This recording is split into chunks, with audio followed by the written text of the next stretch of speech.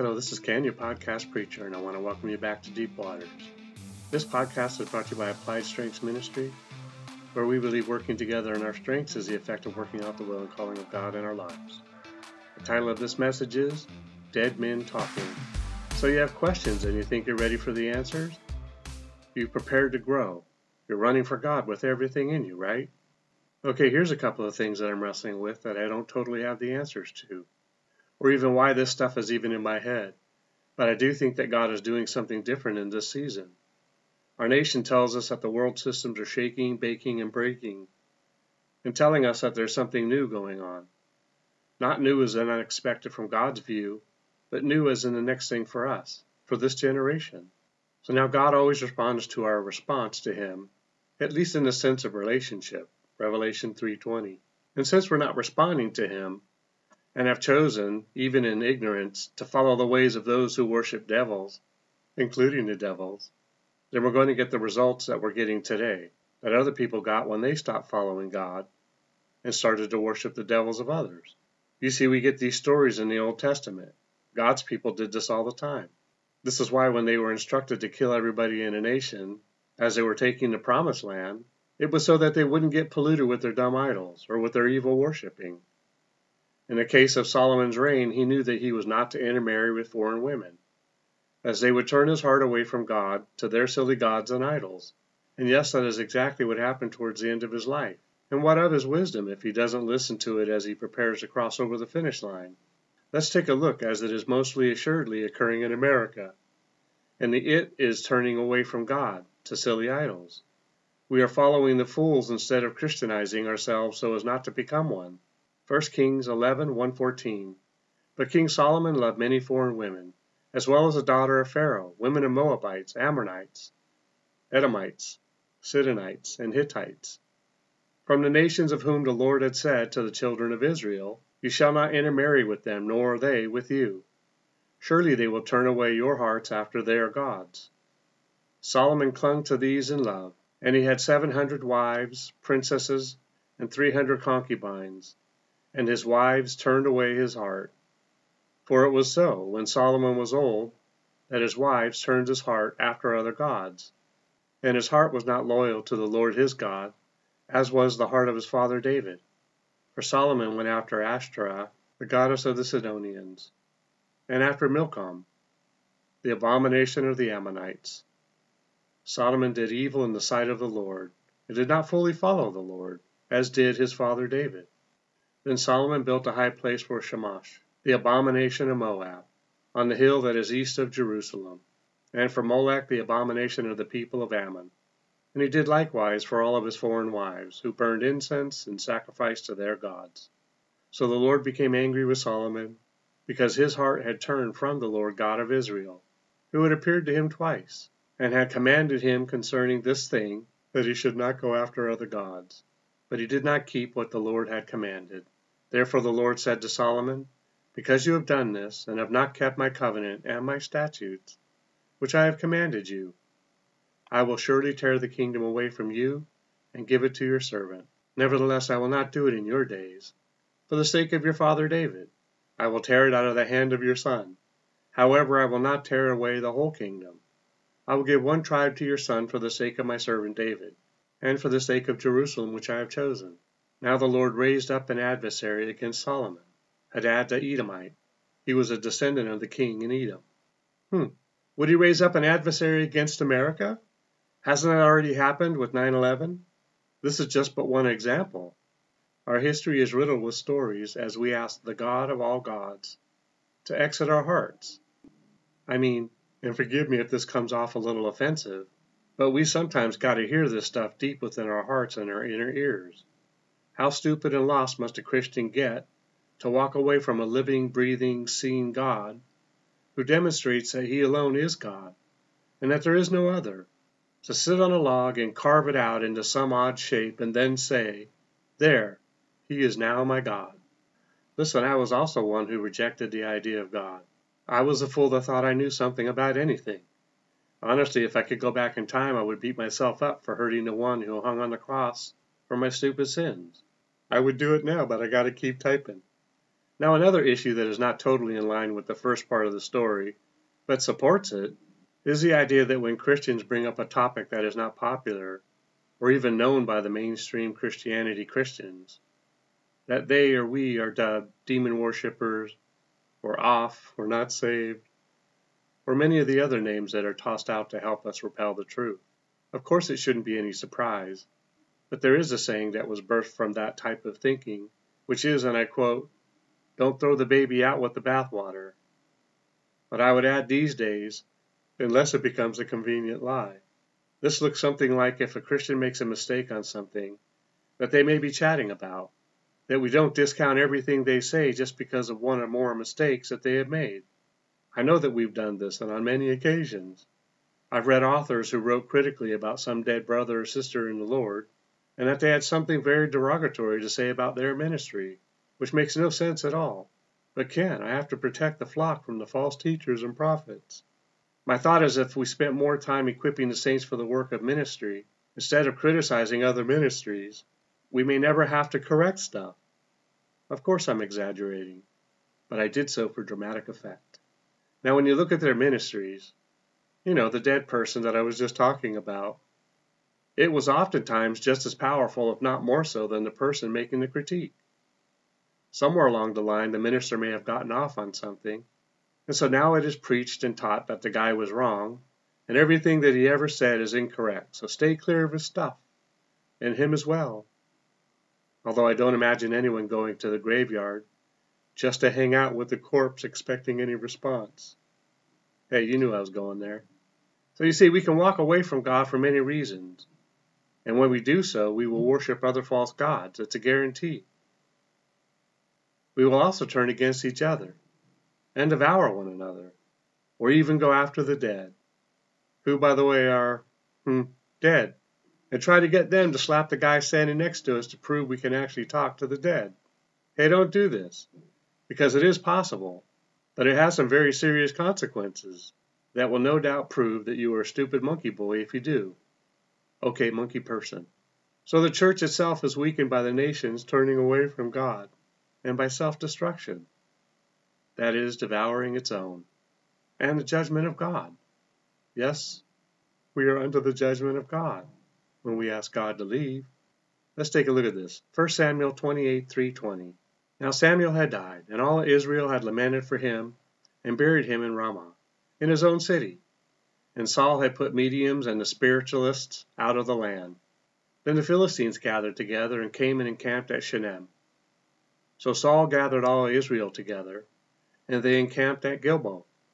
When Saul saw the army of the Philistines, he was afraid, and his heart trembled greatly. And when Saul inquired of the Lord did not answer him, either by dreams, or by Urim, or by the prophets. Then Saul said to his servants, "Find me a woman who is a medium, that I may go to her and inquire of her."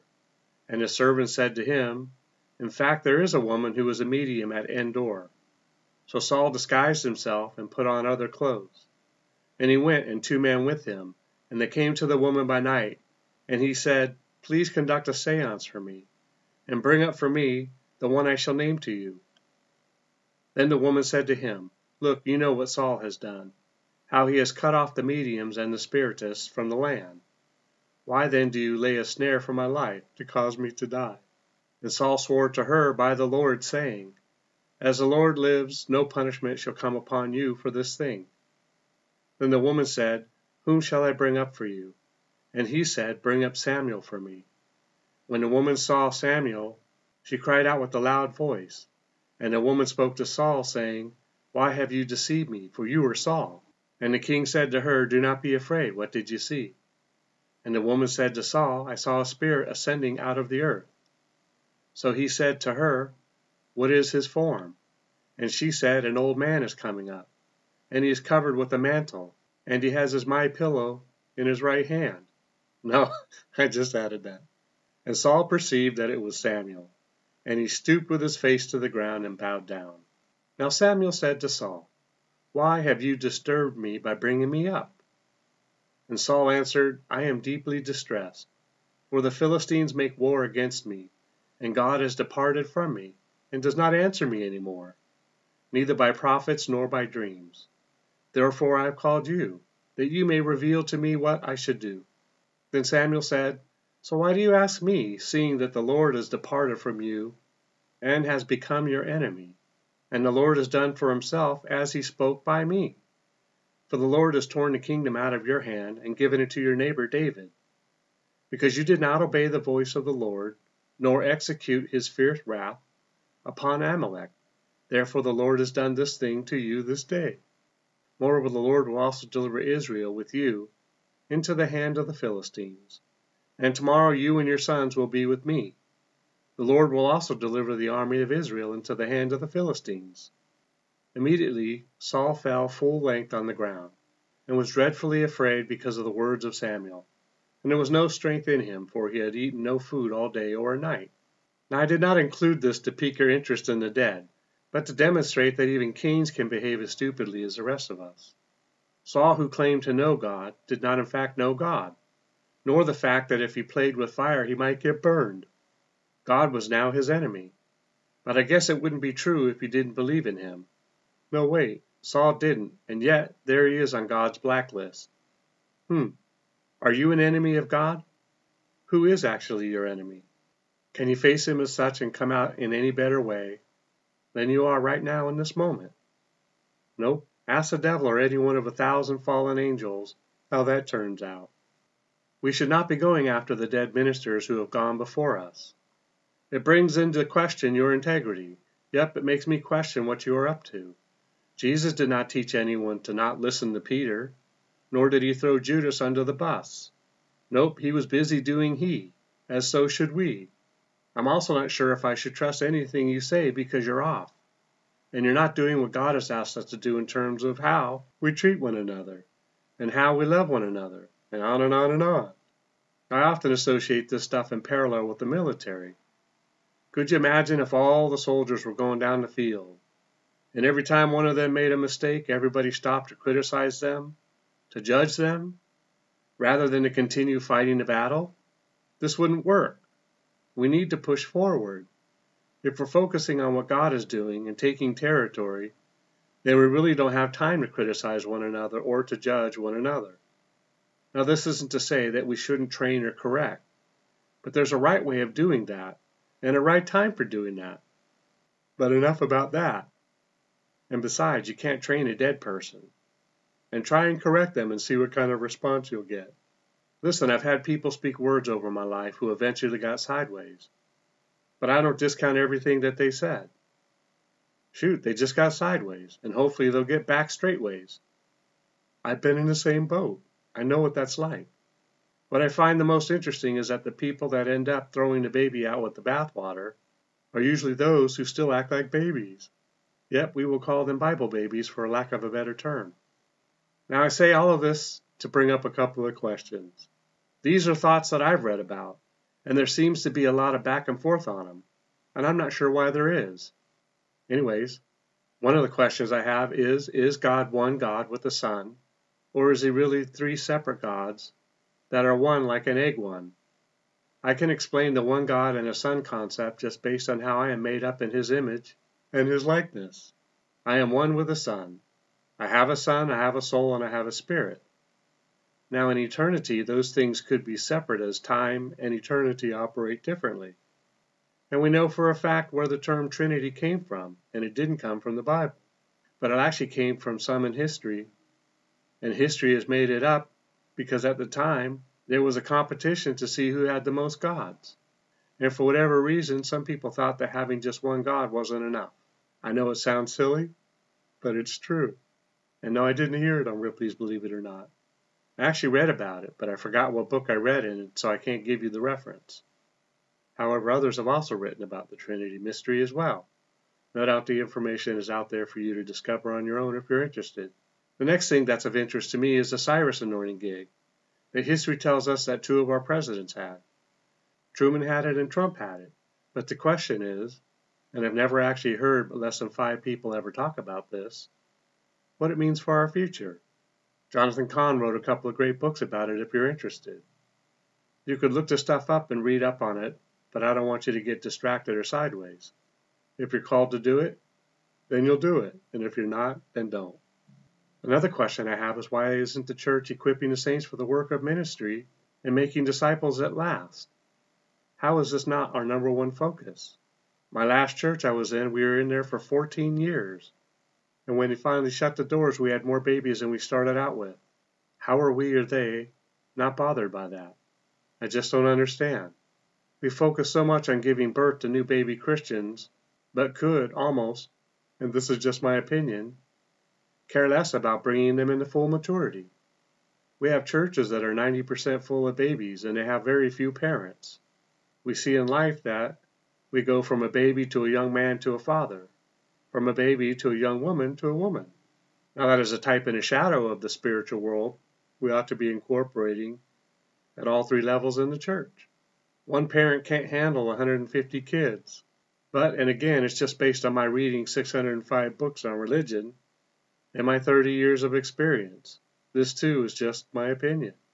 Another thought that's on my mind, and keep in mind, most of these things have just occurred in the last 5 years, in terms of my continue to read and try to learn and figure out who God is today, and what is my role and purpose on this planet today. But back to the issue or question. So what about the garden mystery? A who's your daddy mystery. So we go to the garden and we see that there was a spiritual adultery that took place, which really only makes sense if you pull in all the pieces. And the pieces start with a seed that killed Abel. Cain was from a different father. The Bible tells us that. Jude tells us that. Jesus tells us that when he was disputing among the Jews. He said, "You are of your father, for he is a liar and the father of it." You see, if we go to Luke, we see that Cain is not even included in the genealogy of Adam. I say he is not there, and there is a reason. I did a message or 3 on this subject, so I won't go too deep into this one. Now, I'm not asking you to believe me, but if you're so inclined to at least look up the facts and determine for yourself if they are true or not, then you have to ask, what does it mean? How will this information affect your walk with God?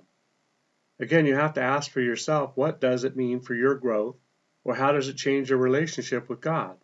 For me, as I would hope that it would do the same for you, is that it starts to refocus me away from the things of this planet, and it starts to really focus me on what's going on in today's world, and how many things on this planet are really influenced by the kingdom of God in ways I cannot or haven't yet seen. And I know that the ignorant would say everything, but that does not mean that they have understanding of that knowledge. I could go on, but I think that these questions are enough.